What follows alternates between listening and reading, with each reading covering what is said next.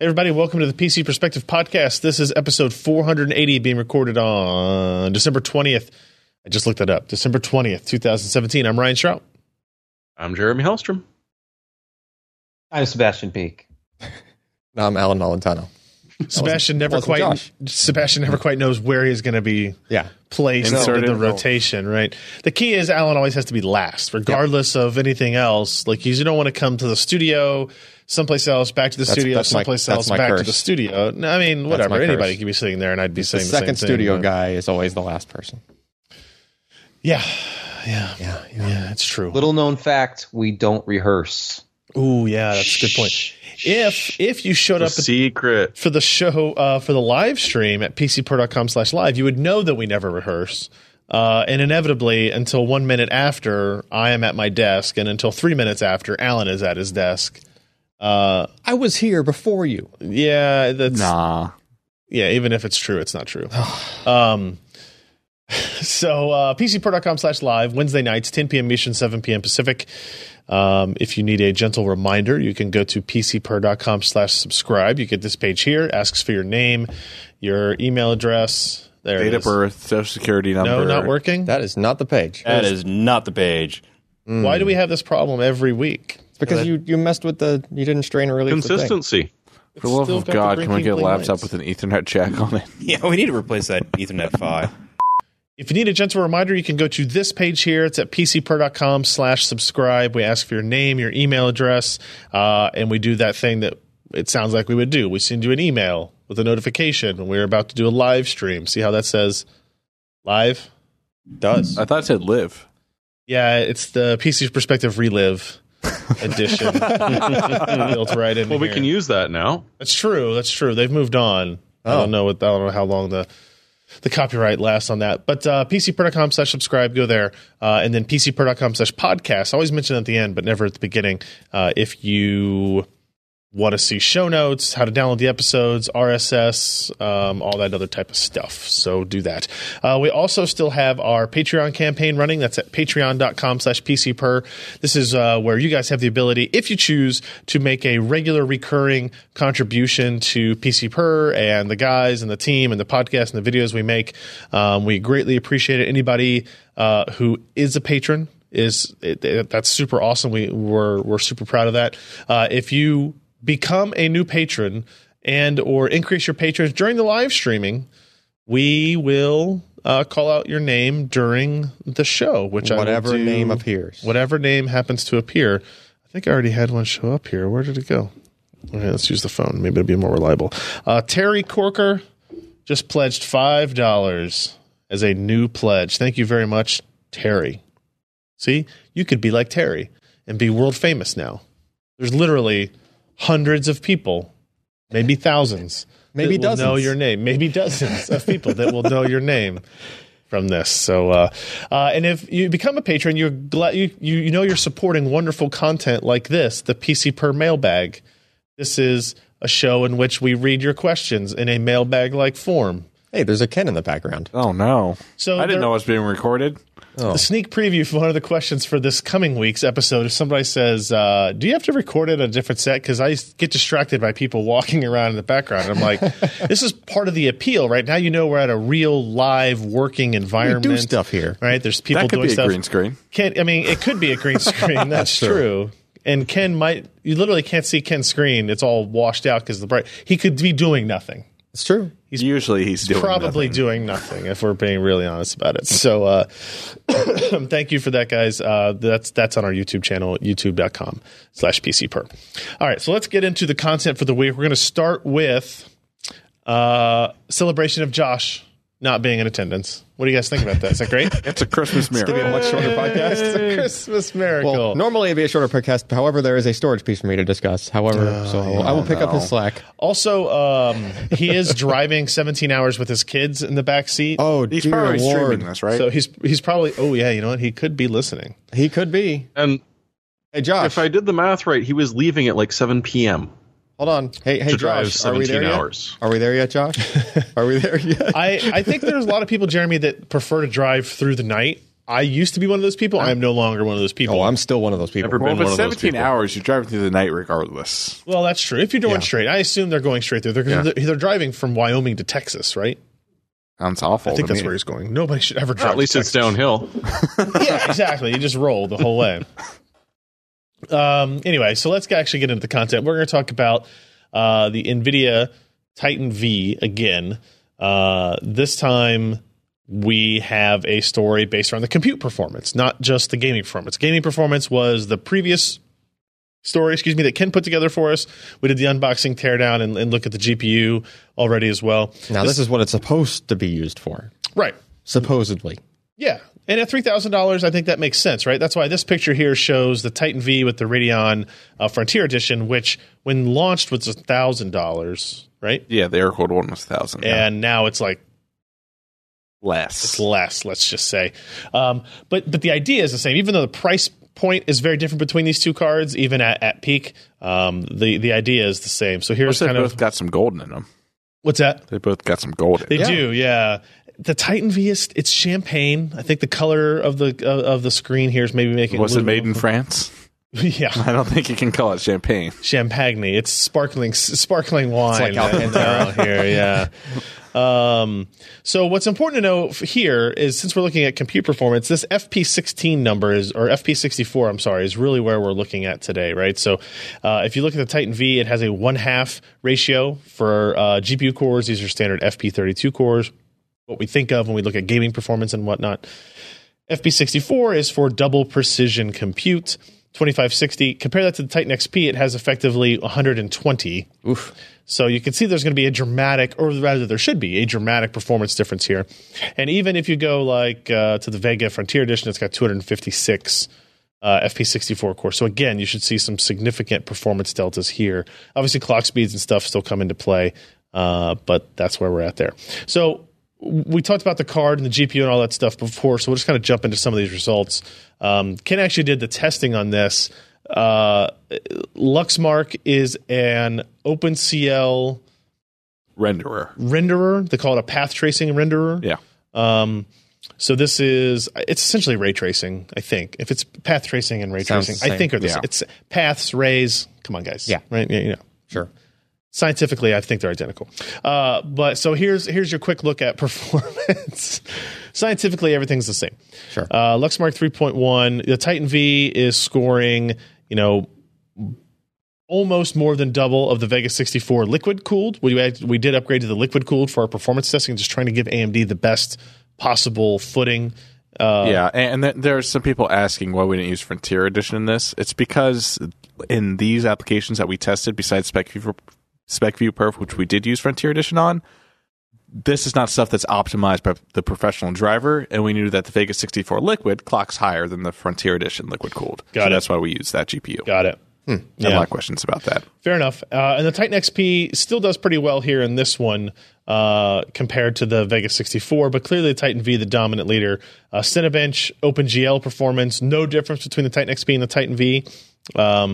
Not a surprise based on how we looked at gaming performance up front.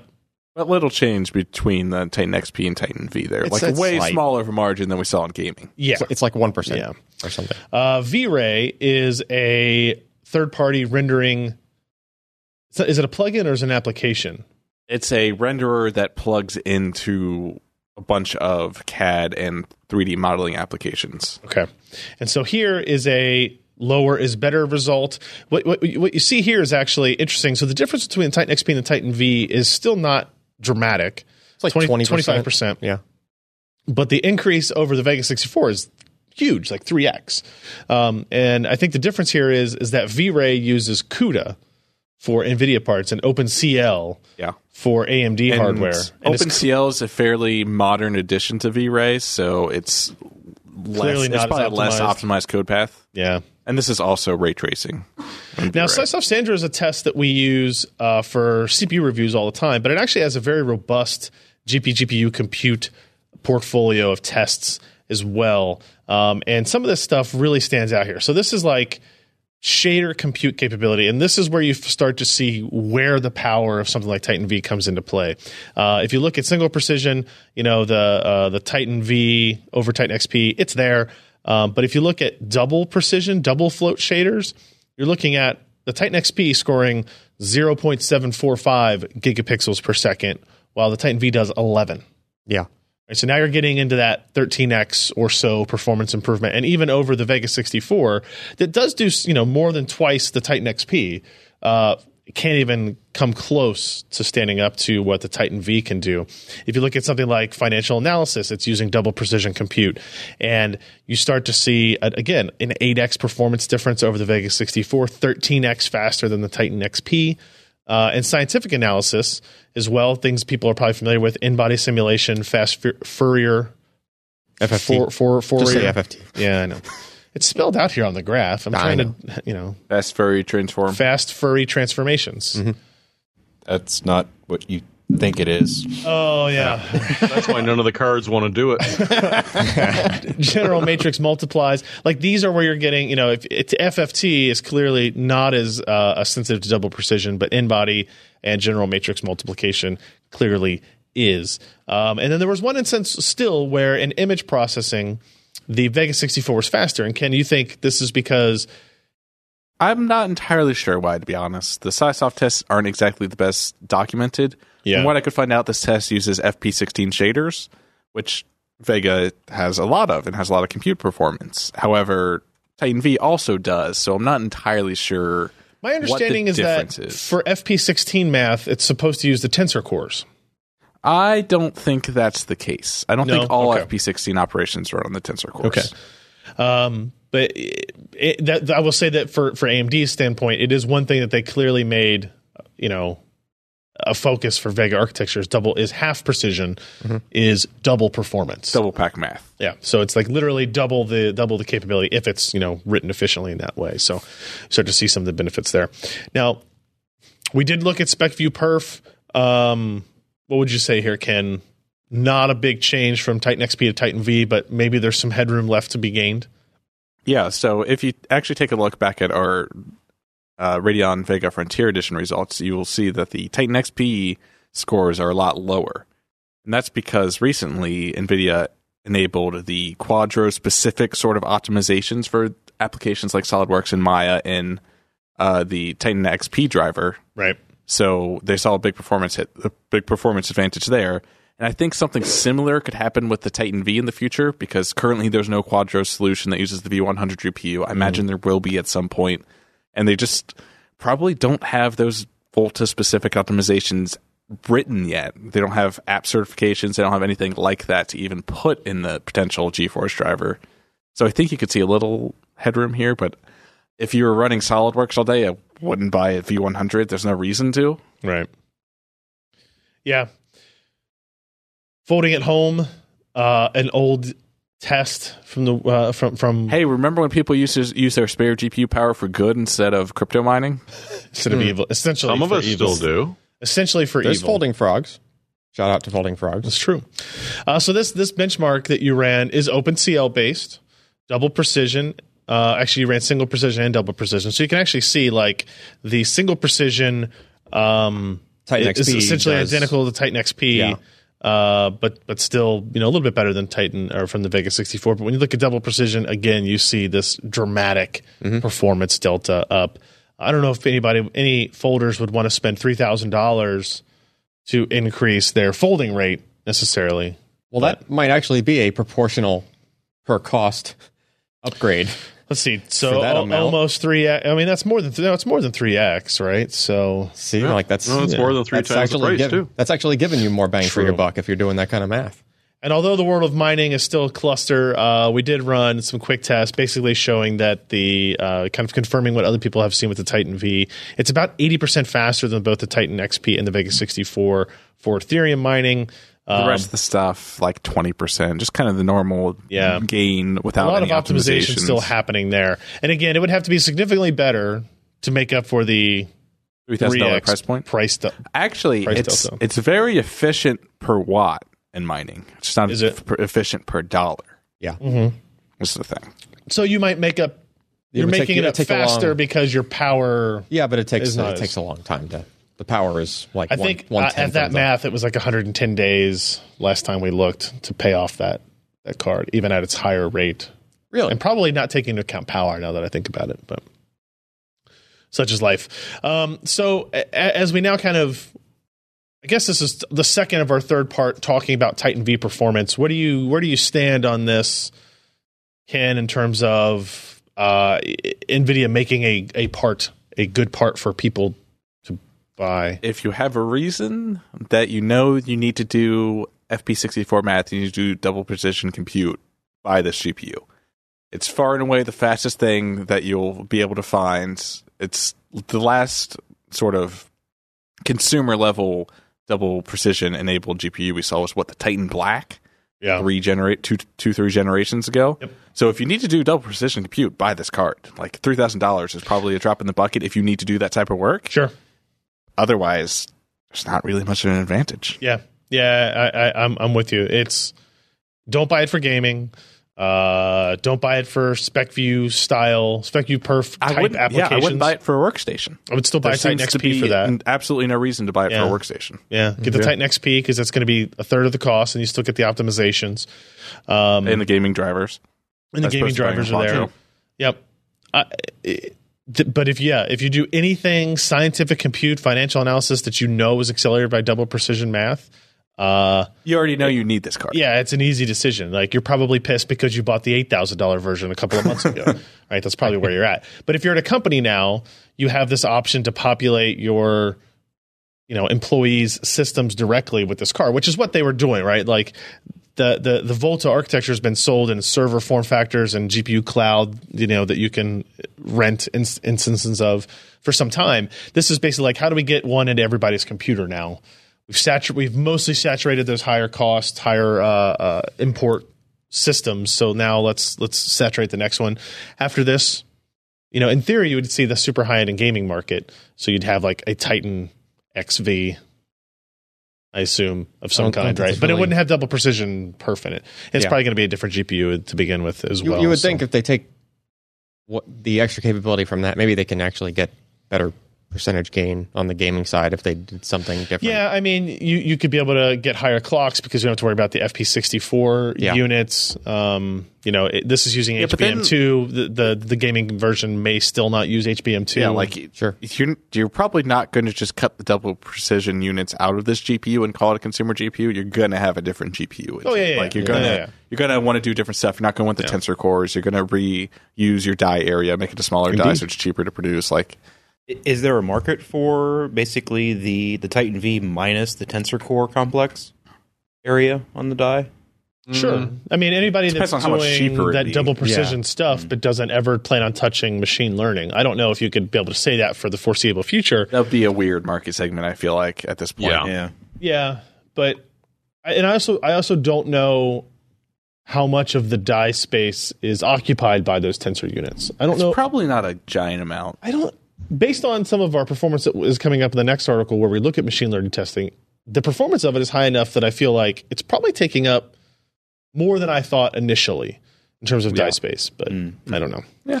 So that's Titan V review part 2. We will have a part 3 next week that looks at machine learning testing. It's taking us longer to get to that because Ken has been having to learn how to test machine learning, and we have to use Linux for some stuff. Linuxing. You have to download packages of test images that take days to download. That's true. Yeah, 150 gigabyte data set that you can only download at 3 megabytes a second from their server. Yeah. Thanks, science. It's quite the bottleneck. I had to bust out GetRight. Yeah. 10-year-old app to do multiple downloads at the same time for one file. What was it called? GetRight. That's right. Yeah. Yeah. I remember that. All right. Let's talk real quick about the Crucial MX500. It's a SATA SSD. Yep. They still make those. They're still making new ones. Not that they still make them. They're still making new ones. Still making new ones. What is 10 cents a gig? Is it 10 cents a gig? It's trying. Shit. It's trying. So what do we got here? What's different about this drive compared what's to different is previous? This is 64-layer IMFT 3D NAND. Got it. So is this the first Crucial 64-layer, or is this the first 64-layer consumer SSD period? No, the 545S had from Intel had the same flash in it. Got it. But the 545S, I believe, it doesn't do dynamic caching. Actually, I'm not even sure it does any I don't think caching. it does. Yeah, it's just straight TLC. Yeah. So this one is TLC, but with Micron's dynamic write acceleration is what their catchphrase is for it. But it's basically SLC area on the flash. Right. But they're able to, like, this type of flash is actually able to be, like, at the page level of flash. They can say, I want this page to be SLC. I want this page to be MLC. I want this page to be TLC. They could just do it. Which is pretty cool. Which is pretty cool. But they've been doing that for a while, just not with this 64-layer, this newer flash. Worth pointing out here, we do have this video embedded in our review, which it is not a review video, so it is actually very different content than what's in the review. Yeah, it's which part of the discussion we had with the guys that came to bring us the drive. Basically. John and John. Yeah. Like, here's, they're like, hey, here's our new product. And, like, we obviously hadn't had any chance to test it yet, Sure. Since the guys had just literally walked Just in the showed door up with that it. morning. Yeah. So we had a discussion about the features, and something I didn't highlight very much in the article, but what I thought was interesting is that they've this has what's called power loss immunity. That's a pretty good feature name. Which is discussed a lot in the video, which is why I didn't discuss it a lot in the article. But basically, they're able to, your concern with power loss is that you're in the middle of trying to write something, you lose power, you potentially corrupt something because your write could not complete. Sure. So Micron's claims are that, look, we can write to this quickly enough and efficiently enough that we can set ourselves up so that, 99 point, by what they're saying, basically 100% of the time, they are always in a state where if power went away, you're still good. And they're not doing that by having a battery on the PCB or something, or even super caps. Yeah, there's no super caps. There's no extra. There's no, there are capacitors on the PCB because there are always capacitors on the PCB for our product. Electric. But there's not like just, large bulk storage of energy that had to be added to it, which increases the cost because the, price of those caps, when you have to put 20 of them on a thing, adding cost to the price of the product. So they're able to offer power loss protection without the need for added cost of the product, basically. The dies are 32 gigabytes each for each die. So this is the first model to come out is 1 terabyte. They're going to introduce the other like 2 terabytes, and then they're going to do 500 and 250 gig as well later. They seem to be like direct selling this a lot now. Like it came out, it's on their site, on the Crucial site. Oh, sure. I couldn't, when the review went up, I couldn't find it anywhere else listed for pre-order or otherwise. So it happens. Direct sales, that's another way to, keep the price low, right? You get rid of the markup. It's a gig, here we come. Oh, they're trying. Like I said, they're trying. There is a gigabyte of DRAM on this product. Some people on the YouTube comments thought it was DRAM-less, which is usually what's required for a low-cost product, right? Performance, pretty good. It actually did. What page should I look at? I'm looking at the performance focus here. Well, the focus, go to the comparisons. Go to like the, actually, go back up. Take that chart out there. So usually on a caching SSD, you see a speed related with the caching speed, which is full, bus speed of the SSD, usually. And then you see some drop off. And then it falls off. That orange line is perfectly straight. And so is the blue line. Basically, it's rippling, but it's like at the same maximum throughput that the drive will do.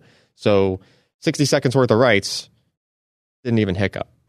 Now that could mean that their TLC speed for this new flash is fast enough to where the drive can just write straight to the TLC anyway, and still be going full speed, right? At least in the 1 terabyte capacity. Typically for like Samsung SSDs in the past, if you were at 500 gig or higher, it didn't matter if you were writing to the cache or not, you could go full speed for SATA. So maybe the Intel/Micron flash has finally caught up to the speed of which the Samsung flash could do, right? I would you could just go probably straight to like client QDepth weighted. There we go. So MX500 is on top, and I put a 850 Evo and an 850 Pro in the bottom 2 slots. And if you focus on the read throughputs, because your write throughput is going to be higher because NAND just is able to accept writes quicker than it can look up reads. Sure. You got 15,000 result for the MX500 compared to a 16.8 for the 850 Evo. So it's getting close, right? These other guys are catching up. 850 Evo is still generally considered the top SATA SSD. For performance, yeah. Yeah, it's up there. But, it's good to see competition closing in on it. And the more important part is, if you're 90% of the way there to the performance of an 850 Evo, but your price is like, 25, 30, 40% off the price of the 850 Evo. Yeah. Like, which one are you going to buy? That's a huge right? difference. Yeah, like, so if you can at least get close. And in the case of... I like these graphs here. Yeah, I've added results, even more results. You should highlight the current result. Well, there's a separate chart that's smaller at the top there for the comparisons. Yes. See, I gotcha. So what's the takeaway from this, right? So I mean, there was one slight hiccup we saw, the trim speed testing we do. It didn't do that great. If you're a power user that does a lot of like file deletions or that sort of thing while other things are going on. If you accidentally RM-F. The RM-RF, like your whole... often. But you have to do it often for it to matter. Yeah, well, so with the drive full, if you were to try to repartition the drive under, like redo, say you wanted to blow away your install on Windows, right? You wanted to like reformat. And the drive was completely full. It takes like a minute and a half for it to supposedly quick format the 1 terabyte model. Right. So scale that proportionally, right? It ended up being roughly half a second per gigabyte worth of added delay of like active data, and then it was like roughly almost 0.1 seconds per terabyte or per gigabyte that you deleted. Mm-hmm. So if you deleted a 10 gigabyte file, this SSD would effectively hang and not do anything for a second. Got it. Not a lot of time, but depending on what you're doing, could be a factor, right? But if the only negative I can find about a product is the thing that, we kind of had to develop this test to even show this kind of thing because it's so hard to actually see in reality, right? Most people wouldn't even notice that your system slowed down a little bit just after you deleted stuff specifically, right? But again, something to keep in mind. So how much is it, and how much is it? Well, first, the warranty's 5 years, not 3. Oh, yeah, okay. So they're matching Evo on that. Got it. Right, they're matching Samsung there. And the 1 terabyte model is $260, so 26 cents per Somebody gigabyte. texted me earlier and said that they bought them today for $249 already. Already? Yeah. Wow. Very interesting. So does that make it 10 cents a gig? It's not 10 cents a gig. I'm sorry, it's not 10 cents a gig. But and the other thing I pointed out that I kind of chuckled at is I was doing research and looking up links, pulling up old articles to add links to this one. MX300 to launch 18 months ago. That was the price. Yeah, when you said that, I cried a little bit. Yeah, it's like the same price. So this thing that's supposedly such a great deal now, but it's actually the price from 18 months ago before the price started going up. I mean, all memory has been going up in price, so the fact that these SSDs have even been maintaining that minimum entry point, I guess, is a positive. It just sucks. Yeah. So. Yeah. All right. So that's the MX500 from Crucial. Yep. For that price, it pretty much just sort of becomes our default. As long as they're available to buy, like that's basically default recommendation for a simple upgrade. Yeah. Like when you're at among the lowest cost and the performance is almost matching the highest performer. Like it's a no-brainer for recommendations, right? Sebastian's still on the line. Sebastian, are you there? I'm here. No, wait, Sebastian, I can't hear you. Sebastian, are you there? Sebastian. What do you mean you can't hear me? Oh, okay, there. You're holding for Sebastian? Holding for Sebastian. Yeah, kind of pasty guy. Yeah, Sebastian the guy who with an S. hasn't been outside in weeks. He's got earmuffs on. Yes. So you did a quick little write-up on this USB-C hub, easy for me to say, from Aukey, which looks incredibly familiar to me as somebody who has used MateBooks in the past that ship with USB Type-C hubs that have The exact same ports? stuff. I think, yeah. Like I'm Yeah. pretty sure the exact same thing. What are we looking at? What's this good for? It's just for basically your ultra thin laptop that comes with 1 or 2 USB Type-C ports these days. For example, the ZenBook 3, I think I had on hand at the time, only had a single USB Type-C. Yep. And That very much sucks. like the current gen, like plain Jane MacBook does. So the idea obviously is provide an adapter that gives you some actual I/O, like full-size USB ports, novelties like an HDMI out and an Ethernet, like a LAN, but also allow you to charge the laptop with like a USB Type-C pass-through. So I was able to do that with the laptop. It does get kind of warm if you're using it for extended periods of time, I noticed, especially if you're charging the laptop a lot using Right. this adapter, but never like hot to the touch or anything. And it was reliable. It actually gave like pretty much like at least 95% of my Intel on board, like USB 3.0 performance when I tested it with a Samsung, like a T3 external drive, a high performance drive. How often did within, you use that VGA port?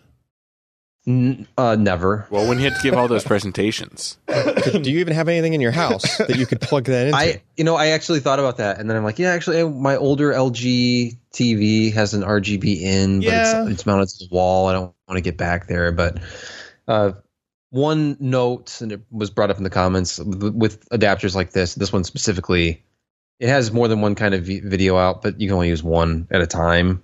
Mm. So don't buy this to try to give yourself VGA out if you Multi-display. need that for some reason. And HDMI, it's one or the other. But ultimately, at $65 for the current version they're selling, they revised it slightly since the review unit they sent out. Got it. It now has like memory card slots, SD and micro SD cards on the sides, but internally it has the same performance, same connectivity. can you scroll to the bottom of that review, Ryan? I saw a phrase I like. Phrase? that I want to point out. Solution to this Apple-inspired I/O problem. That's some great writing right there. It Sebastian. is. It's very true, though. I thought that was the soundbite. Yeah, that's the You pull know, quote. isn't it funny how even Apple's mistakes get copied by everybody because Like and taking out a headphone Apple or jack. not, and whether you think that Android obviously has bigger market share than iOS overall, Oh, sure. Apple is still the number one smartphone by market share, with Samsung in number 2. And then you look over in the laptop space, Apple has a huge presence in laptops, and in design and features, they are often very closely. Let me say they inspire a lot of the other designs that are out there. So if Apple drops all I/O and you can just put like an ultra slim product out there with 1 or 2 USB Type-C ports on the side, that's okay. And Right. if Apple wants to ship, a laptop with absolutely no dongles, I will say on the Windows side, at least laptops often come with at least a dongle. Yeah, I think Lenovo's we've had recently come with like a Type-C to full-size display Dell's port. the only one that I've come across. Is it Dell's does that do it? At least with the Dell's XPS 13 definitely do. 2-in-1, which is fantastic. My roommate just bought he got a deal on a new 2016 MacBook Pro with 4 Thunderbolt 3 ports on it, and he unboxed it and he was setting it up. I was like, you fucked up. You didn't buy any dongles. Like, oh well, there's one at work, and I'm gonna buy this combination dock one. I reached into my bag and handed him a Type C to Type A dongle. I'm like, you're gonna need this. Yeah, This is for you now. yeah. Ugh, all right. Let's see what else we got. This was kind of an interesting bit that I like. Several news items came by that I saw like as I was going to bed each night or as I was waking up, and then totally lost track of. Luckily, Jeremy got this one for us. Jeremy, what is this picture of BK telling us? What's he pointing to exactly? The future. Good. That's a haphazard point. Also, I gotta say, Even it the looks a future is little. unsure. He looks a little flustered, like his button-down shirt has too many buttons unbuttoned, and he's got like some T-shirt with a print on underneath it. I'm not exactly sure what environment he's in there. Based on that red chair, is that a Walt Mossberg interview stage? Yeah. Damn it! Looks like it. All right, I'm actually more disappointed that I knew that, but continue.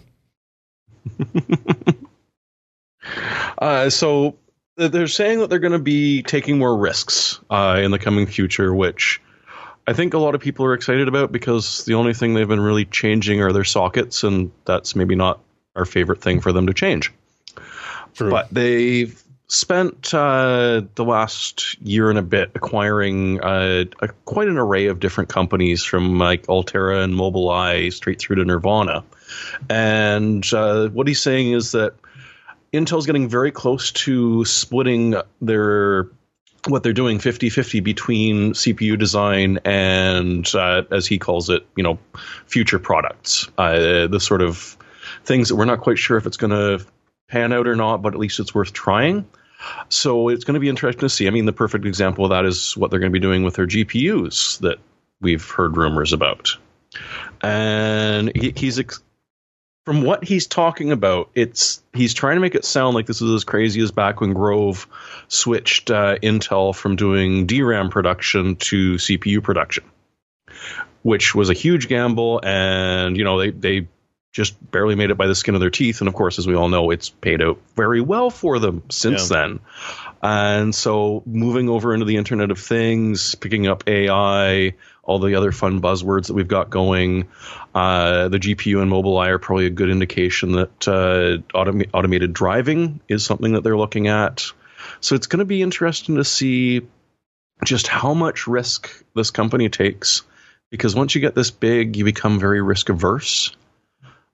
But on the other hand, I'd love to see Intel starting to do interesting things again, as opposed to just iterative upgrades where you get a little bit more efficiency each generation. Yeah, I don't think anybody would really argue that Intel has been aggressive in pretty much anything over the last handful of years. I do find it's impressive that they're coming up on their 50th anniversary next summer, which is kind of mind-boggling, really.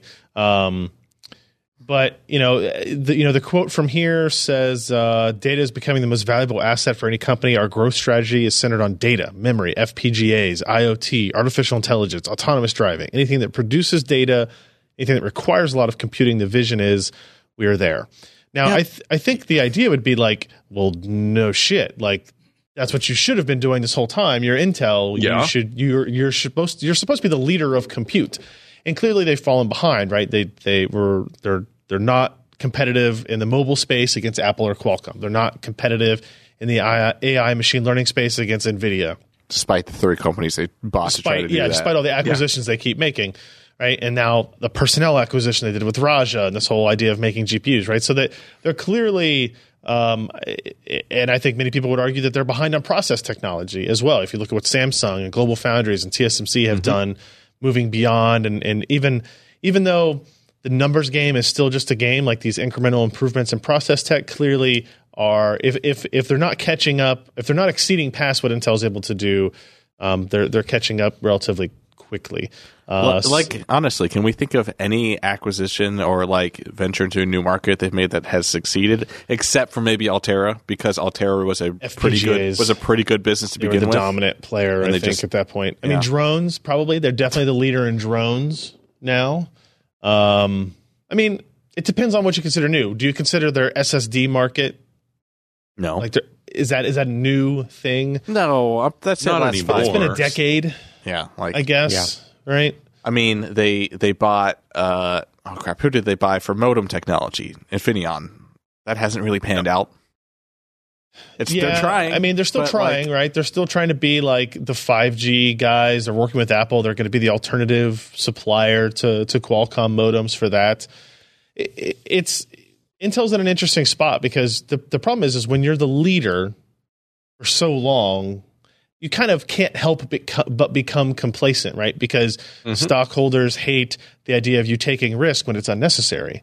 So now all of a sudden, these same stockholders are like, hey, you're not taking any risks. You're not investing in anything new. And so you kind of have this fighting battle. So I feel for the guy in the other corner in red shorts actually did do something risky and impressive this year. Yeah. And they kind of did it because they didn't have a choice. And now they're forcing it on Intel to not really have a choice in some of those areas as well, right? So even if it comes down to a lot of marketing decisions, right, and Intel no longer being able to have 99% market share in server markets and stuff like that, there's going to be some changes that occur that they can't stop. But I think for BK's legacy and for Intel's like the last 5 years, I think they need to return to being an engineering company. They went away from that for quite a while. Obviously, they have tons of awesome engineers in there, but they went away from developing new stuff and instead are figuring out how to repurpose stuff for different areas of interest. I think it's that they worried too much about developing new stuff and didn't focus on, for pardon the pun, lack for a better term, their core business. I see what you did there. Yeah, well, sure. They were busy trying to get into mobile and trying to get into IoT. Right, but were they engineering their way into there, or were they trying to market and buy their way into there? That's kind of they were acquiring their way into it. They picked someone up that already did it. Not for all of those. Like they made like the Curie module and everything, which they had no real reason to make besides, oh hey, we kind of want to battle ARM on really low power stuff, and it's just like, and now they're bailing on it. Yeah, they've already bailed on it. I love this music in the background. I don't think people on the stream can hear it. We have a test running in the background. It's very ominous music. That must mean it's time for us to move on to the next topic. Very unmutable, ominous music. Actually, I do want to move on to the next topic because this is an interesting story. I didn't have anything posted about it, but this is a tweet I posted retweeting a Verge story that was based on a Reddit thread that was based on John Poole's. Who's John Poole? John Poole is the developer of Geekbench, one of the developers of Geekbench, Primate Labs. Is that good? It's good. All right, it's done. Yeah. So basically what the story here is, everybody's always complained about this idea that your iPhone gets slower as the years progress. Mm-hmm. Like every software update that comes out somehow slows down your iPhone 6 and seemingly forcing you to buy an iPhone 7. Yeah. Right? And somehow when that comes out, that always is the case. Yep. Right? Well, it turns out that there's actually some truth to that, but it's an interesting story about why it would be the case. So, Geekbench is one of the most popular kind of easy to use synthetic benchmark tools and applications. So they have this huge set of data, and they know what operating system you were on. They know when you ran the test. They know what your scores were. And they appear to have a bunch of hardware that's on older versions of iOS, like on purpose. Oh, sure. They keep them on that. Yes, correct. So actually, let me click over to John's story that he posted over on Geekbench because you can see some of this data, right? So, like, here is performance scores, right? And you can see, like, the big spike in the middle is what there. It's your median, whatever. That's where everything then falls within. Yep. On 10.2. And then 10.2.1, you see these odd humps, right? Mm-hmm. So now you're getting a very different, but still concentrated distributions. That's is that just the score or the clock rate or just basically this is score density. Okay. Yeah. Right. And then 11.2 comes out. And like sure enough, more phones are getting slower as these software revisions come up. Mm-hmm. Right. And the same thing kind of happened with the iPhone 7, but not until 11.2. Now you see these additional humps out here. And what the conclusion has become, and actually what Apple has confirmed, is that if you remember back when the iPhone 6S, I think it was the 6S, was the first one that had this problem that was like a widespread deal where the phones would suddenly turn off. I had this happen to me. Yeah. I'd be using a device, it'd have like 35% battery, all of a sudden it would just turn off. Yep. And I would go, okay. Instantly. And I could power it back on, yeah, and it would work. It was very odd. So essentially what's happening is as batteries age, they lose some of their peak capacity. They lose some of that, but they lose. There's more voltage droop. The more you load them, the more the internal resistance of the battery goes up. And that changes over time. Yes. It degrades over time. Yes. And so what Apple was doing with these software updates was when it recognized that a battery was showing hitting a droop of a certain threshold, right? Then it would say, okay, you know what?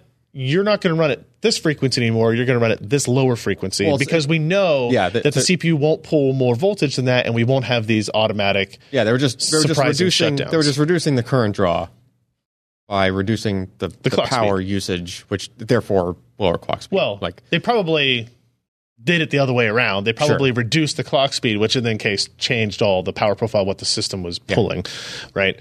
But the end result is slower phone. So but like. The end result is what everybody had been complaining about for literally years, is that my phone slows down as you update the operating system. And the thing is that once it's supposedly in this mode, It doesn't seem to be like only kick in when the battery's like less than half full or anything like that. Your phone would just, if the battery was doing that and it detected it, your phone was just slow from that point forward. Right. Basically, it would Right. not be It able entered to a state in which no matter what charge level your battery was at, Yeah.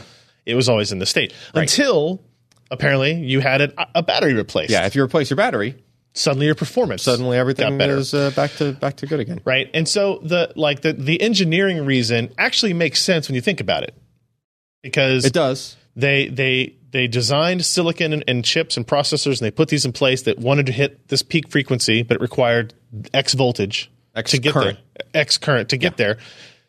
Battery degrades; it can no longer reliably supply it, so you take it from 2.3 gigahertz to 1.8 gigahertz. Yeah. Right. Now I wish it would only do that like on the bottom end of the battery When you're charge. at 40% When battery, when or you're something like actually at risk of running the voltage Sure. dipping too low and it just shuts the whole thing down. Because Yeah. that's what was happening. The battery was just dipping below the voltage where it could safely power the phone. that. So it's shut down. Yeah. Yeah. So yeah. It's interesting, right? Because there's a couple ways to look at it. I think Ken pointed this out earlier. It's like if you're Apple, the message you should come out with is like, hey, yes, this is they Apple did admit, what was their statement actually? They said They're not undervolting the phone as it gets older. They're overclocking it when it's newer. right. Yeah. Well, they don't say that, but that's No, they what don't. Ken is essentially like. If you're going to spin this in a positive way, which you could do, it would be like, we're giving you better than sustained performance for that first year while your battery is at its best. Yeah. Right. And then it goes down. But the problem is that's a BS answer, because all of your reviews, all of your performance metrics, all of your They're all based on new products. Yeah, it's all based on new product out of the box. So the expectation, and I think it's a very fair expectation for people to have about all products, is that your out of box experience should try to Remain- emulate the experience you Yeah. have throughout the remainder of your phone's life. But does any product actually do that? Well, I mean, nothing.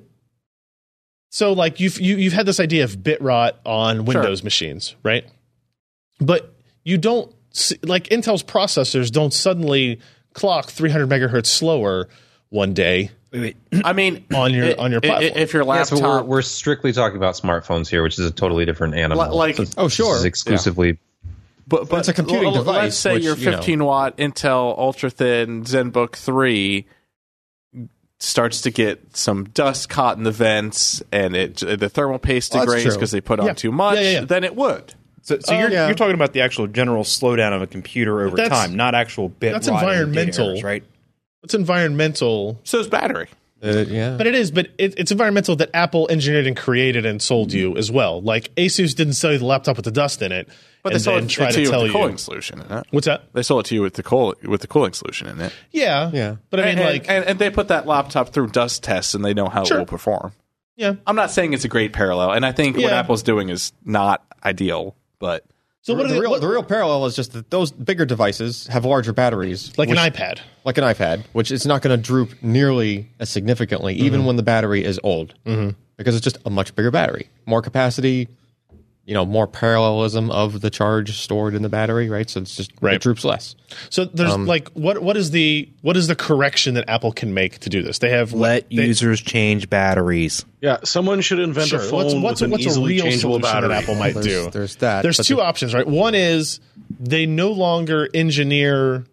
There's a potential issue where They lower the maximum out of box performance to be a rate that they feel like they can sustain over multiple years. well, what happens now when you're within your warranty period or your Apple Care period, and you run this Geekbench thing, and you see that your result is lower? Like, my performance is not what it was. Then when you should new. go to the Apple Store and get your battery Yeah, replaced. exactly. Well, no, they'll just tell you to factory reset it and send you on your way. That's I know. Yes, they will. Also annoying. Yes, they will. It's the other option they have is like one thing I would love for them to do, but they won't ever do, is I want some indication when I go into the settings to Yeah. know what state I'm in. Yeah. If my phone is in a degraded performance state because of the battery, It should just tell me. So that I can and then replace make the battery. me decide: do I want to spend the $80 to go to the Apple Store and have my battery replaced, or not? Right. Or do it yourself or whatever, right? But I mean, Macs but will they tell hide you it. when the battery is degraded and That's should true. be replaced. Macs That's true. Yeah. They do. Yes. Yeah. Yes, but, They'll but what notify happens you- when those batteries are degraded? You get lower battery life.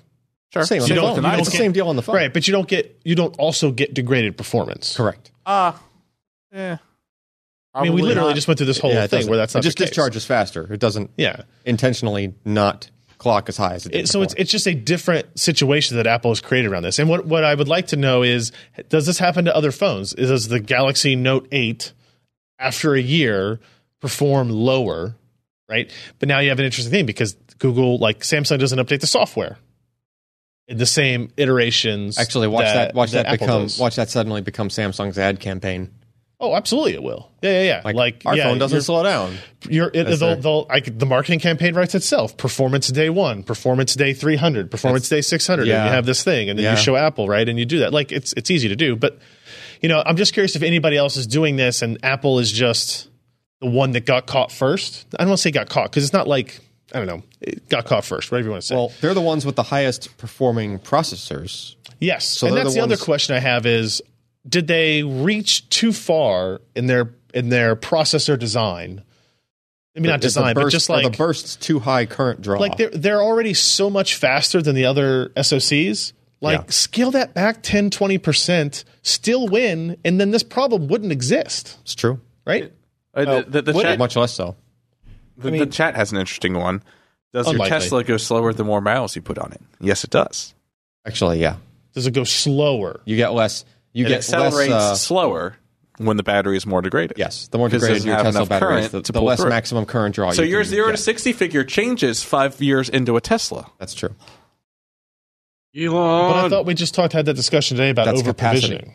It is over provisioned, but That's only that's- so much. That's you'll get. You'll the run out of capacity's it. fine. That does not mean that the internal resistance Okay, yeah. of So the battery. the motor of the car essentially being equivalent to the processor and however much. Well, the difference being yeah, that, the motor's just getting a lower voltage from the battery when you load it down when the battery's older. Sure. Simple as that. Right. Yeah. It can only go so fast. yeah.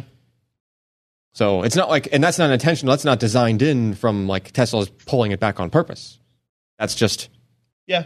and, there, That's and there's what lithium actually a battery packs function. are. There's a function in the car that already God, pulls if it only back. we had better battery tech. There's a function in the car that already pulls it Already. back when you're at your low battery charge. Correct. If I have low capacity, Yeah, it pulls you. It actually it tells actually you. there's on the meter. There's some dots of like Yeah. you can't accelerate. Yeah, you faster can't than go. this. You Yeah, can't yeah. go past this Yeah. this draw from the battery, right? It's a super interesting thing, and it's one of those like literally my thought was like, why would Apple do this? Like they have the smartest people in the world that work there, right? They knew this was happening. They knew this was going to happen. You're winning these benchmarks that you even claim aren't important by this huge margin. Just lower that a little bit. Can I interject here? You may. Because very few smartphone vendors do not cheat benchmarks. It's true. And as far as anyone has ever been able to tell, back when like Brian Klug and people like that were stressing this, Not Apple's working never at cheated Apple. on benchmarks. Now Right. you can point out now and say, well, Apple's giving you this idyllic, like unrealistic expectation of frequency and voltage scaling over time because it's all based on 100% battery with 0 charge recharge cycles on it. That's a valid argument you can make, but at the same time, Apple's not putting their device into a 100% or 110% state every time it detects that a benchmark is running either. So I think that it's a little bit misleading to look at this and simply say, well, based on benchmark data. Well, benchmark data is always a little bit misleading anyway. And if you look at the actual scenario we're talking about here, which is degraded battery. So say your battery's at like 700 charge recharge cycles, and ideally it never would go over 500.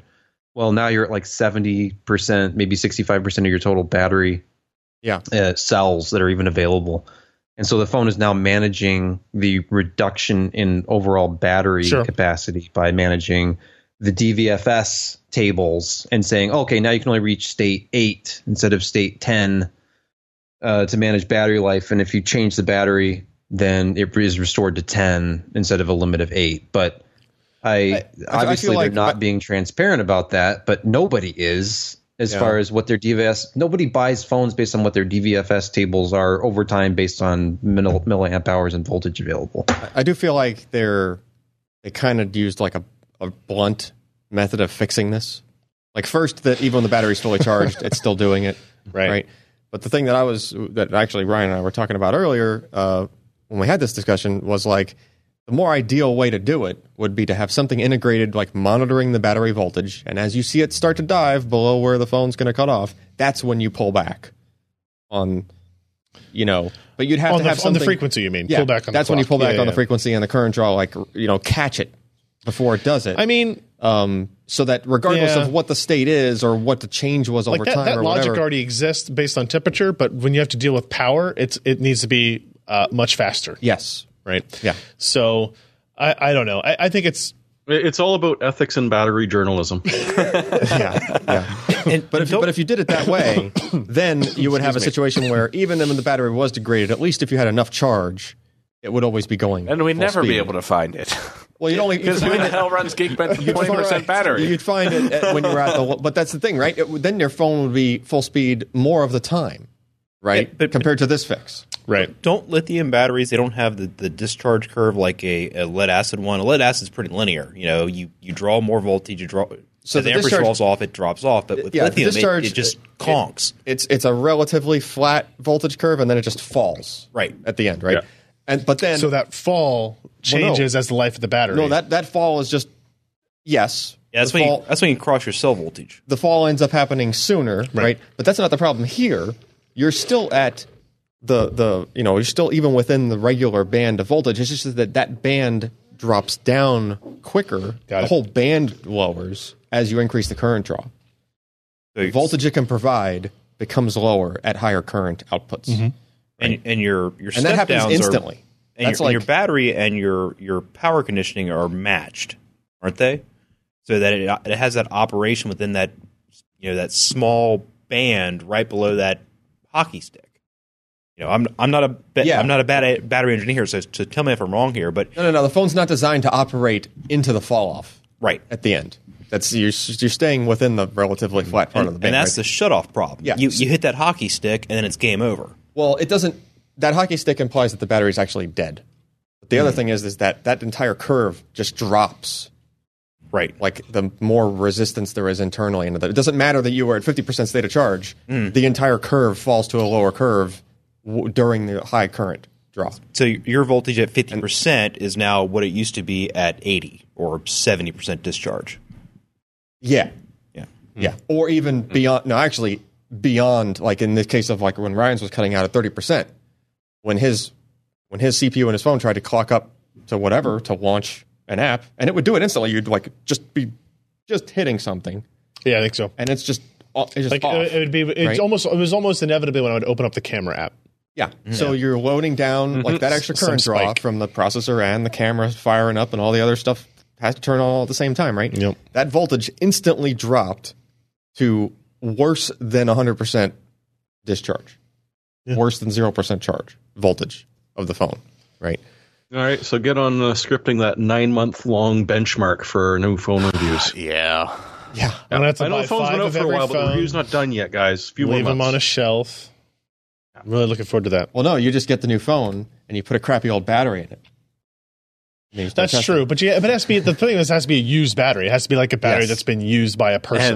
And the default shipping OS doesn't have this in it. They've been pushing it after the fact. Right. They've been pushing it like for the iPhone 7 as they had reports of these problems internally and externally come up. They go, okay, now it's time. Here's the level. It's Boom, done. Because it's going to change based on the battery chemistry that they're using, whatever battery they implement at that time. I mean, it's very easy to emulate this. You would just put a resistance in series with the battery. Like, you just you'd suddenly make it an older style battery with more internal Well, we got a lot of resistance. Android phones for you to test out. Oh, okay. Sure. and a lot of very inexpensive iPhones. Anyway, Yeah. let's move on. AT&T has some good news and some bad news for me. Jeremy, can I have the good news first? I mean, if you really want. I do. Okay. They're testing broadband over power lines as the signal coming from the ISP, and they're claiming that they're on target to surpass a gigabit a second. And I'm thinking, that doesn't sound at all like what your guys' reviews have been like. And I can't believe it's actually been, I think it was 5 or 7 years since the last time you did a Powerline adapter review. I will say But- my opinions on Powerline adapters, having not touched them in several years, is that they've always worked quickly and reliably until they didn't. Yep. Until they die. Yeah. Until they died. Because they don't like Until the degrade. until the next brownout. As it turns out, like They just die. 120 volts is a lot for this little thing to have to filter through, and it eventually I bet I went through 4 sets of Powerline networking stuff, and they all eventually stopped working. Mm-hmm. So what's the bad news? And that's also just hoping that. There's the bad news. Oh, that's nice, Windows. Speaking of bad news, Yeah. What do they want? And- to cross I'll off your pick a list? time. Let's see. Hold on. Let's pick a time here. What? Which update? I don't know. Doesn't matter. An update we've been bowling off for weeks. Let's see. Let's pick that time. Perfect. Oh, that time is in the past. That's in the past. Tomorrow. All right. 12. Let's go a little bit later then. There you go. Thanks, Windows. Really appreciate it seems we have that dialogue every podcast. It's because don't we? I never let never it actually update it. Yeah. It always waits for the. It's because it's always off when I'm not podcasting. Literally, this is the only opportunity it has to ask me a question. So what's the bad news? Well, I mean, if you had a DirecTV kit set up with the Linksys WV Bro 25 wireless video bridge, which is pretty much one of the default that come with DirecTV, someone could have changed that for you. A guy did some research and figured out that if he could get at the wireless video bridge, and because it's wireless, that doesn't necessarily mean he's right inside your home. It takes him about 30 seconds to get a root shell, and from there he can reach out to anything that's connected to said video bridge and do whatever the hell he wants. He figured this out 6 months ago, passed it on to AT&T and Linksys, and they didn't do shit. So he's released it to the public. All right. Interesting. Yeah, lovely, huh? Mm-hmm. Yeah. All right. Optimus Prime consumer water blocks. This isn't red and blue. What is I going know. on here? Doesn't change into a truck. I mean, does it kind of look like Optimus Prime? No, not even close. No, Yeah, man. it does benefit from heavier springs, though. So, I mean, there is sort of a truck thing. Mm-hmm. So this is a water block for LGA 1150X, 115X, 20X sockets. Is this a Kyle? Ooh, okay. That's a Kyle. Yeah, it's Cowan. It's a Kyle thing. It's Tread lightly. American made too. Ooh, really? It's their first one, and it's fully American made. They're out of Chicago, Right. and I mean, the installation process, he said, was brilliant. It was just super easy to do. The only thing to keep in mind is there is directionality in the flow. But in testing it, he got okay results until he sort of decided, maybe some heavier springs, it'll actually make a better connection. Because if you find his little paste spreading exhibit, you can see exactly what happened when he updated and when he put the new springs in. Oh. I think it's on the last one. Oh, okay.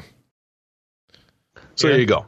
With the basic springs, you're not getting very much spread at all, and there's parts of that heatsink that aren't even touching. Heavier springs, it's got it, Did he have to? and drop. Where did he get the heavier springs from? I had them lying around It's somewhere. Kyle. He just had heavier Or, springs. yes, lying Josh. around. You I think just it's had him from one of within the other reach. kits. He always has Yeah. heavier Because springs. he's been Very going tiny through an mattress. insane amount of water cooling kits Very tiny for mattress, I Intel like and that for too. Threadripper. Yeah. And so this one, like for an initial offering, it matches some of the better ones he's seen. So that's a really nicely, like you can see with a heavy spring. I mean, that's a 5C Beats the delta. That's pretty XSPC. significant. Yeah. Yeah. So this may be a really good company to keep an eye on. Interesting stuff. Good work. Editor's Choice Enthusiast Gold Award from Kyle. We should just have him on when we do these things so he could just talk through it. You know, Yeah. Doesn't that make a lot more sense? He's basically here doing the whole thing anyway. So It's true. He did mention he pilfered the springs from a Coolants kit. Yep. oh, okay. And that they are changing the springs on the kit, they've said. Oh, they did. Which- Okay. All right. Fair enough. I think that's exactly the right thing you would do with that advice in that review. Yeah. It's like, oh, hey, maybe we should just store some heavier springs. We should just get some. That sounds like a pretty good idea, Fair guys. enough. But we already ordered 10,000 of the other we can ones. drop the price and get better performance? Yeah, I guess we could do that. Yeah. Let's see. Sapphire released the Nitro Plus Radeon RX Vega, both 64 and 56 editions. That's a giant ass video card. If you want to use this front panel connector for scale, I do like the Sapphire logo they integrated Yeah. on that now. That looks pretty nice. Cool looking. But they are also still without DVI connections. Good design in the back plate. It's facing the correct direction It's true. You can actually as see well. You can see it in a window Unlike chassis. NVIDIA products as of late. Yeah. it. Yeah. The RX Vega 64's Air boost clock of 1546. Oh, I'm sorry. No, this card has a boost clock of 1611 megahertz, which is above the Vega 64's default of 1546, but below the Vega 64 Liquid of 1677. Which is a little bit surprising, although I imagine with not much work on the overclocking side, you'd probably be able to do that. I think this triple fan cooling configuration is going to be pretty substantial when it comes to that. It does have system fan control here as well. Yeah, that's not. We've seen Asus cards that have Asus had has that. been doing that on the Strix for a Yeah. while. Good idea. It is because then control the fan, the front case fan blowing directly on the card, right? Yep. I mean, there's two of them in here, so in theory you could that and exhaust.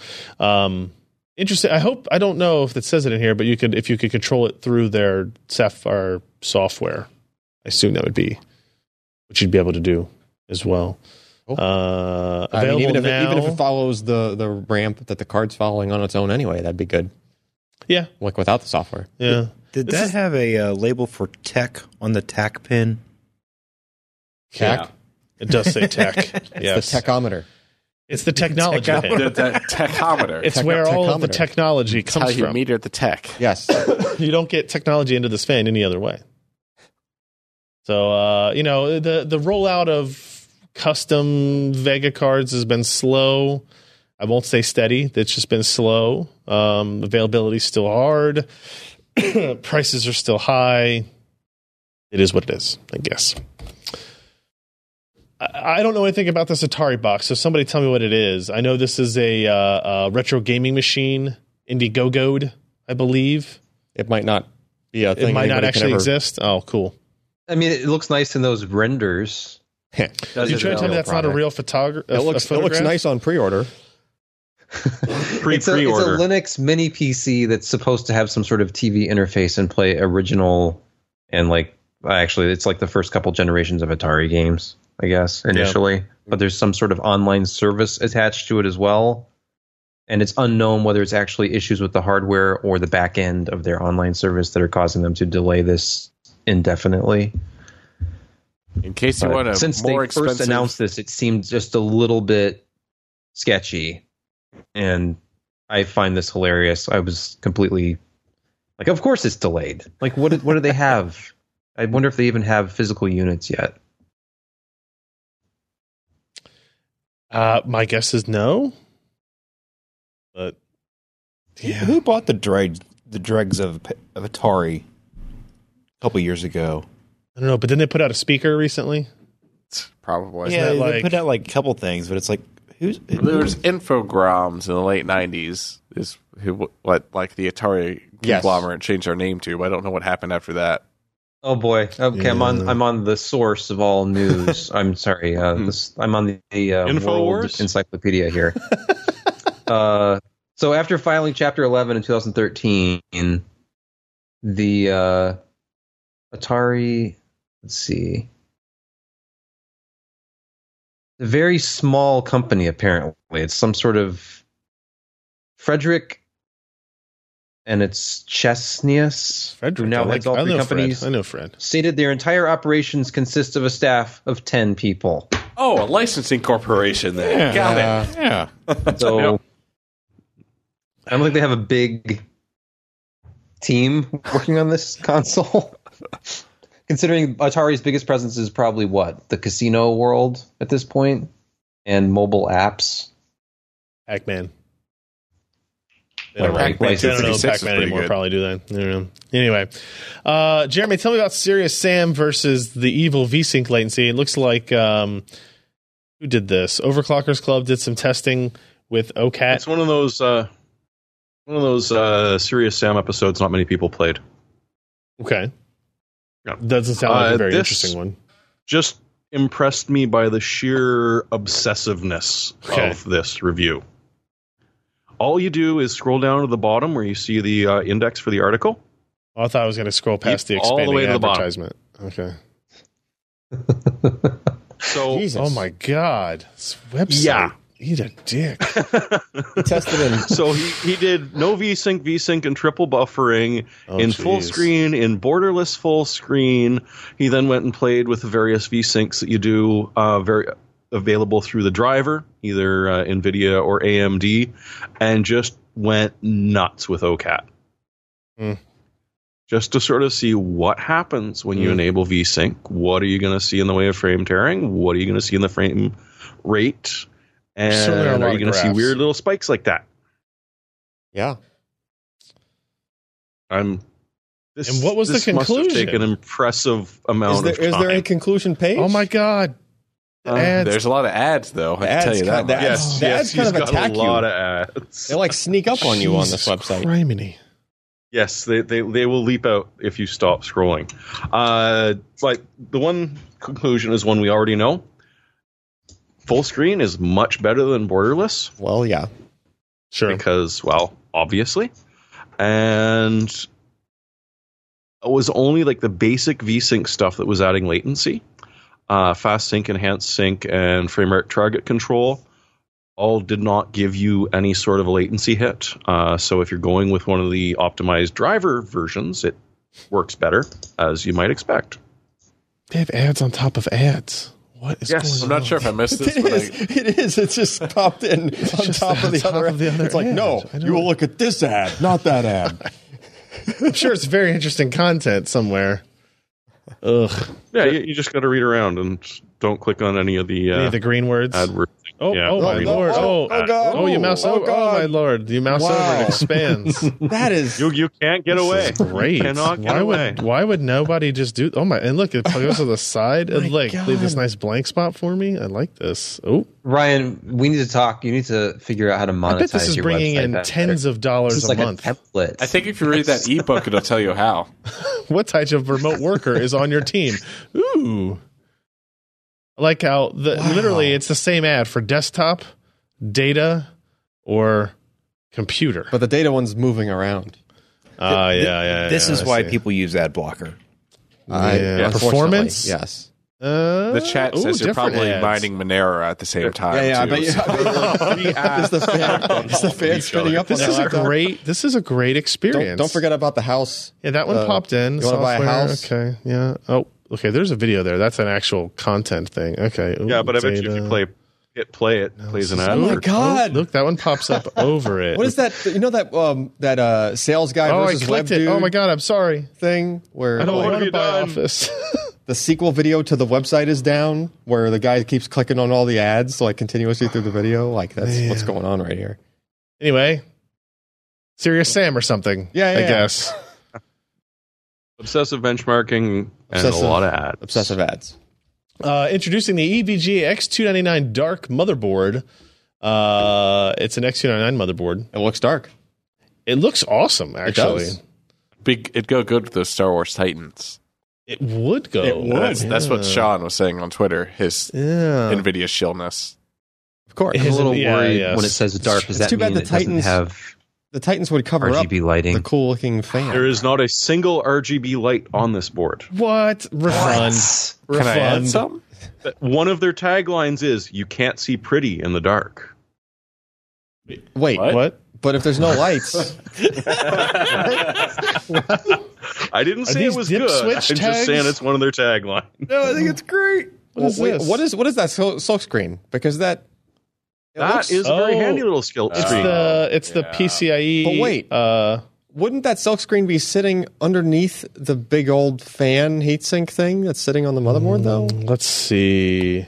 I don't understand. Because I don't see that silk screen. Maybe it's on the back. No, it comes with it. It's like a little cart. Okay. If you click through, it ships with a bunch of things, and one of that is this, which handy if you're not running a Skylake.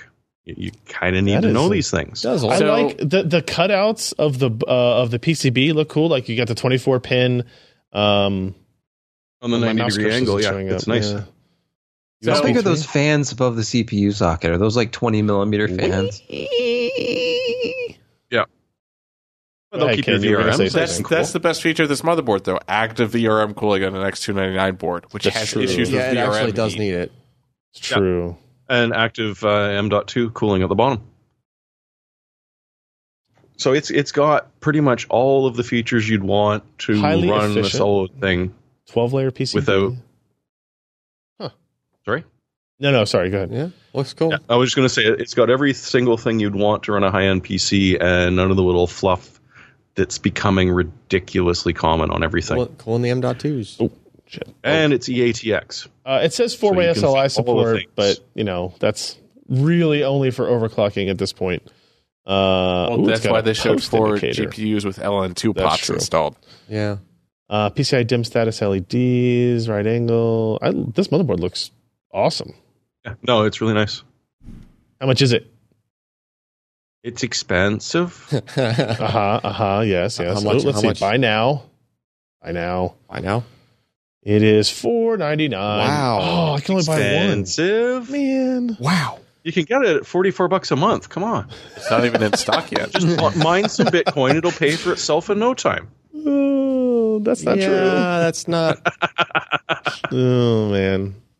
You can mine Bitcoin with a $50 It's still pretty motherboard. cool. $500 is money for a motherboard. It's a little but bit heavy. Holy moly. But how much were those Star Wars Titan, They were the same price as normal Titans. the Titans that just got outclassed by the other Titan that just came out? Yeah, but it's $3,000. Yeah. And they don't look like Star Wars things. That's true. So, All right, let's move to EVGA these. just needs to subsidize the price of that motherboard by putting more RGB lights on it. Fair.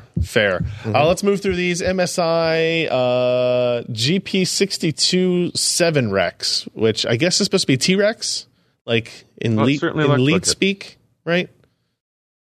Like Leet. So it's the T-Rex Leopard. Okay. The T-Rex Leopard Pro. So Tech Report did this review. It's a fairly low-cost gaming notebook, $1,300. It's got a 4 gig GTX 1050 Ti in it. What processor is in there? Any idea, Jeremy? The usual one that you see in there, the i7. Is it the 7 series? The actual quad core? 7700 HQ. 770 HQ. Okay. All right. 7700 HQ, rather. It's not thin. It's not light. It's not sexy. It's plastic. But it's $1,300. And a 1050 Ti is like probably near a 1050 desktop part, right? Probably somewhere around that. Yeah, so on a 1080p monitor, it's going to be perfectly fine. Should be. Yeah. Yeah, we need to look at more of that stuff again in the near term as well, too. So MSI continues rocking forward. We're going to see so much of this stuff at CS. I just don't want to spend any more time on it. Let's move on. Jeremy, free games? Free Star Games. Free Star Games. What's the asterisk for? Well, you got to install Uplay to get a bunch of them. I'm out. Yeah, you want Ask too. Creed, Black Flag, Watch Dogs, or World in Conflict. You Whoa. What kind got of to cream? install it. What kind of cream did you say? Ask Creed. Oh, Assassin's that's Creed. Got it. Are they really free? No, you got to install something else. Yeah, but apart from that, they're free. That's okay. And Good Old Games has given away Oxenfree, which won As in Ollie an Ollie? immense amount of awards last year. It's a older style point and click adventure, but it looks nice because you got Telltale devs that worked on it. Interesting. Yeah. All right. And to be fair, with the installing Uplay thing, you would have to install Uplay to play these games. So, Also true. Oh, yeah, that's true. Like, you have to have Uplay installed to play any Ubisoft PC game, even if you buy it on Steam. So, Fair enough. I'm looking Or unfair, through as the here. case may be. Indeed. All right, let's get into our hardware software picks of the week. I'm going to go first. This is what I'm working on right now. This is a HP Envy X360 notebook. And this is the Ryzen 5 2500U. So this is the Raven Ridge machine. RX Vega 8 is the mobile graphics implementation, 8 gigs. The one I have showing here on Amazon is with a 1 terabyte hard drive. And I think that's the same one they're selling at Best Buy. You mean 1 terabyte SSD? What did I say? Drive? No, I mean hard drive. There's an actual hard drive in there? No, not in this one. Oh. But in the one that I have up on that... On the screen. You gotta let me finish my sentence. The one that I have up on Amazon here, I think it's the same one that they sell at Best Buy as well. And it comes with a 1 terabyte hard drive. This one has a 1 terabyte SSD in it. I don't know if... So this one shipped to me from AMD, right? So they put the SSD in it, I think. Yes, they did. But HP does sell an SSD-based model, but only on their website. Right, not through like Best Buy. There's only one left in stock on. But it's the type of thing you can change. It is, yeah. You can go in and do it. 2.5 It's inch, probably? super easy. Is it SATA? I think it's a SATA. So if it was a hard drive, Well, I don't it's know. pretty thin. Well, It'd be no, tough if to be a hard it had a drive hard drive in it. Yeah, if it had a hard drive. Well, that's If it true. had a terabyte hard drive, That's then it has to true. have a 2.5 inch drive. So I mean, it's a pretty. I mean, it's be a ultra thin one, It's maybe, but- it's a thin and light, right? But it's a 15-inch thin and Yeah. light, so it's big, thin and light. If that translates over. The screen is great. The touchpad is great. Keyboard works fine. Yeah, It's screen got a looks real nice. numpad on it, which has taken some getting used to for me for typing Wow. because I'm not centered Yeah. on the keyboard anymore. When I'm on a laptop, I'm used to being centered, and the touchpad and everything is off centered with it, which is great. So then your palm is definitely on. Oh wait, no, the touchpad is offset too. The touchpad's offset too, right? So if you're using the numpad here, you can do that. You know, it's the It looks real convertible, so it folds Yeah, in yeah, half yeah. without breaking. Yeah. And it's Essential if you have small children. right. And it's got a fairly robust integrated graphics, right? I'd say anywhere from 2 to 3 times the performance of like what Kaby Lake has for integrated graphics perf. So I think is this the correct pricing, Ken? Did we see? I thought this was like $750 at Best Buy. $750 at Best Buy. Yeah, so don't buy this one on Amazon. $750, and then you can either we could go to HP and see what the Have to see version what with the kind of SSD SSDs in cost, there. or upgrade it your damn self. It might if you also wanna do have that. like an M.2 slot. Yeah, You never know. This doesn't. It only has 3 screws. We need to take this guy apart, I guess. Yeah. There's only 3 screws, so it's probably pretty easy Or not. or really difficult. We'll find out. So it's the HP Envy X360. So there are a lot of HP Envy X360s. It's a very common model for them, and I don't know what the sub name of this particular one is because I don't think this has like the normal sticker on it because it's convertible. But look for the AMD Ryzen 5 2500U. I've been pretty impressed with it. Right, we're still doing a lot of testing on it, and battery life and whatnot is still a question mark. But it's almost up to what we've seen some of the Kaby Lake R stuff at for sure. So, what do you guys got for us? Jeremy. Lego. Yes. Yeah, good Lego too. The Star Wars First Order Heavy Assault Walker. It's How many pieces? 35. 1,376. That's acceptable. It's up there. So it'll take you a few. And the lasers on the front shoot, and it's got a rapid fire shooter on the top as well. My So you Lego can did lose not those shoot pieces when I was quicker. a kid. I just put together the BB-8 the other night. Mm-hmm. Can't have round Lego. And they made it round. Well, it's like Tessellation? it's like Yeah. anti-aliased. It's aliased. Yeah, Yeah. it's aliased round. It's just over a foot high, so it's not tiny. And hey, it's I'm just Christmas waiting time. Why waiting not? for my daughter to get a little bit older, where we can start to do some Yeah, stuff you're where she buying it for wouldn't your just daughter. be And then you're gonna. frustrating to do with, where she would like Yeah, throw but- the pieces and lose them. Yeah, but you're still gonna step on all the pieces, no matter what. Oh yeah, I mean probably. My wife's really going to love the dining room table being completely occupied by this stuff. Has she as well. has she seen your X-wing yet? No, it's I mean, it's not hidden. It's just in the guest room. She's Yeah. not really in the guest room ever. But I also wouldn't let her touch it. That one's glued together though, right? No, none of them are glued together. Oh, really? Yeah. Wow, that's brave. Now, when I'm you, an adult. You glue your Legos? Well, if you have a child, No. well, it's like a You're display. gluing Legos Once- to your child? So it's an excellent Allowed? Build it right. specifically for display purposes. It's not meant really to be taken apart ever again. My point. Well, then you keep it out of their reach. You know what I mean? Let's do Sebastian next. Sebastian, what I do you have got? I have a very low tech pick, but it's kind of gadgety, I guess. Sure. It's kind of an inexpensive novelty gift idea for somebody who plays any kind of musical instrument that you can stand up. This thing is a guitar stand, but it folds obviously to a very small size. But even though it's small and portable and folding, it's very, very stable. Like the instrument, the Shows surface Sebastian of the on instrument contact is very soft and kind of sticky. Doesn't mar the finish or anything. It's some sort of inert. I don't know what kind of material it is exactly, but Alex, it's not supposed to harm switch to Sebastian. finishes. What's that? Switch to Sebastian. Oh, I thought you were showing Oh, it. were you trying to show Oh, it? I have it. Yeah. So Yeah, there you go. so when it's unfolded, Oh, that's bigger it's than- very small. Yeah, it doesn't It look just- nearly that big on these pictures. Yeah. But it'll hold either an acoustic in the bigger space or like a small body electric in the smaller space. And when it's leaning on this thing, it's very hard to knock the guitar over because it kind of like adheres to it almost. My son has knocked into my guitar a couple times, and the stand will wobble a little bit, and the guitar stands. So Lucky for him. Am I right?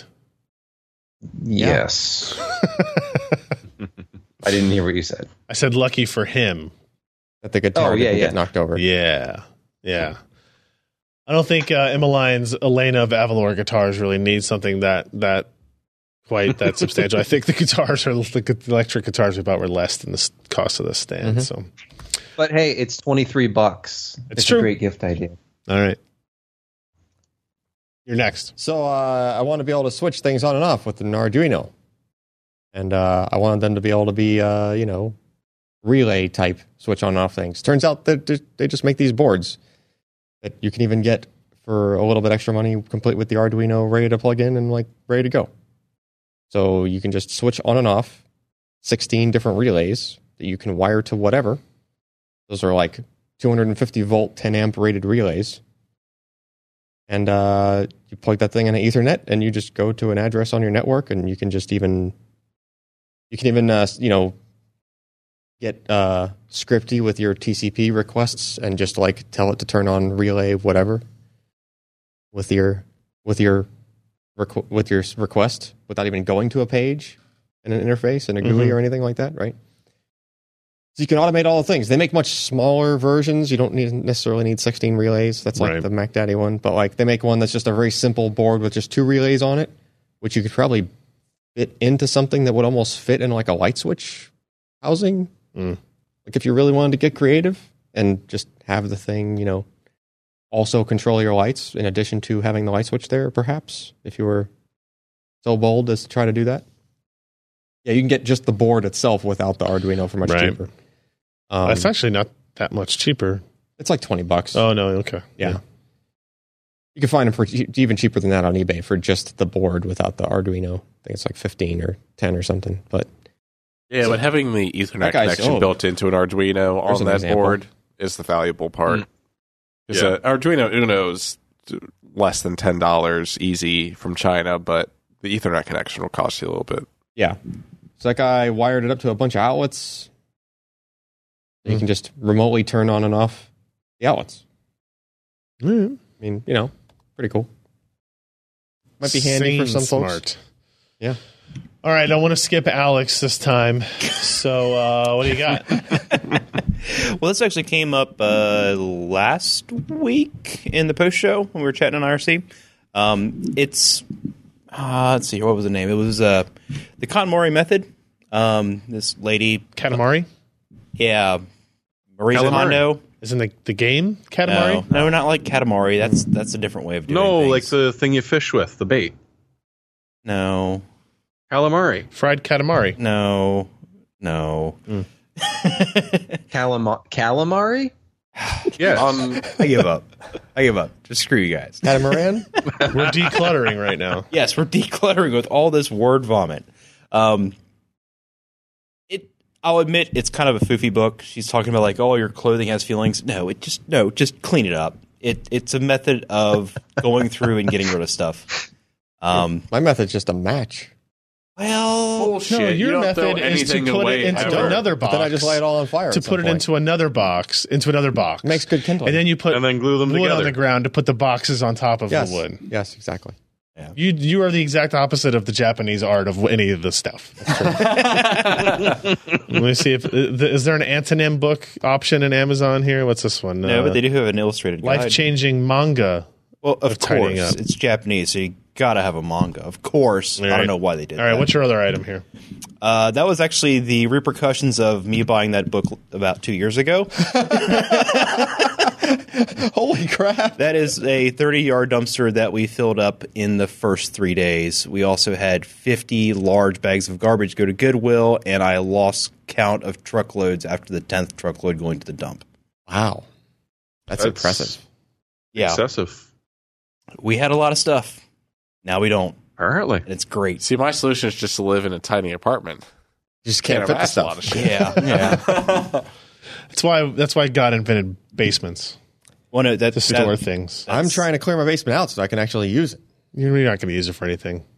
I'm gonna You use just, it. I bet if you had your choice now, you would undo all of that work and make it just plain basement for Just mining storage? computers. But just- only in the winter. Only in the winter, so I can heat the man. house with the basement.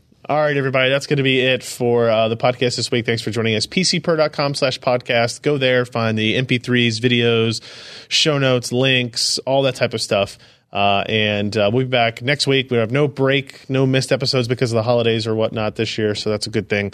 We'll be back next week. We'll talk we'll have one more before CES, I think, as well, right? So we'll be able to do any of our, CES predictions of how many cases Sebastian will see and how many motherboards we'll talk about and There'll be a bunch of TVs. how many parties I will not attend. There'll be a bunch of monitors that we're still not going to see this year either. Like all HDR How monitors many we saw foldable last year. displays are announced but We not saw them. shown? We saw them. Right, that's true. They're too, still Jim. not out. Sure. Yeah. Oh, no, I didn't say they'd ever come out, but we'll see them. Yeah. Yeah, exactly. All right, everybody, we'll be back. Thanks, everyone. See you next week. I'm Ryan Shrout. I'm not playing this game. Mm-hmm. Hey, I said I'm Ryan Shrout. Everybody's rebelling. I'm going to go with Jeremy. He has seniority. Okay, let's do this again. Bye. See ya.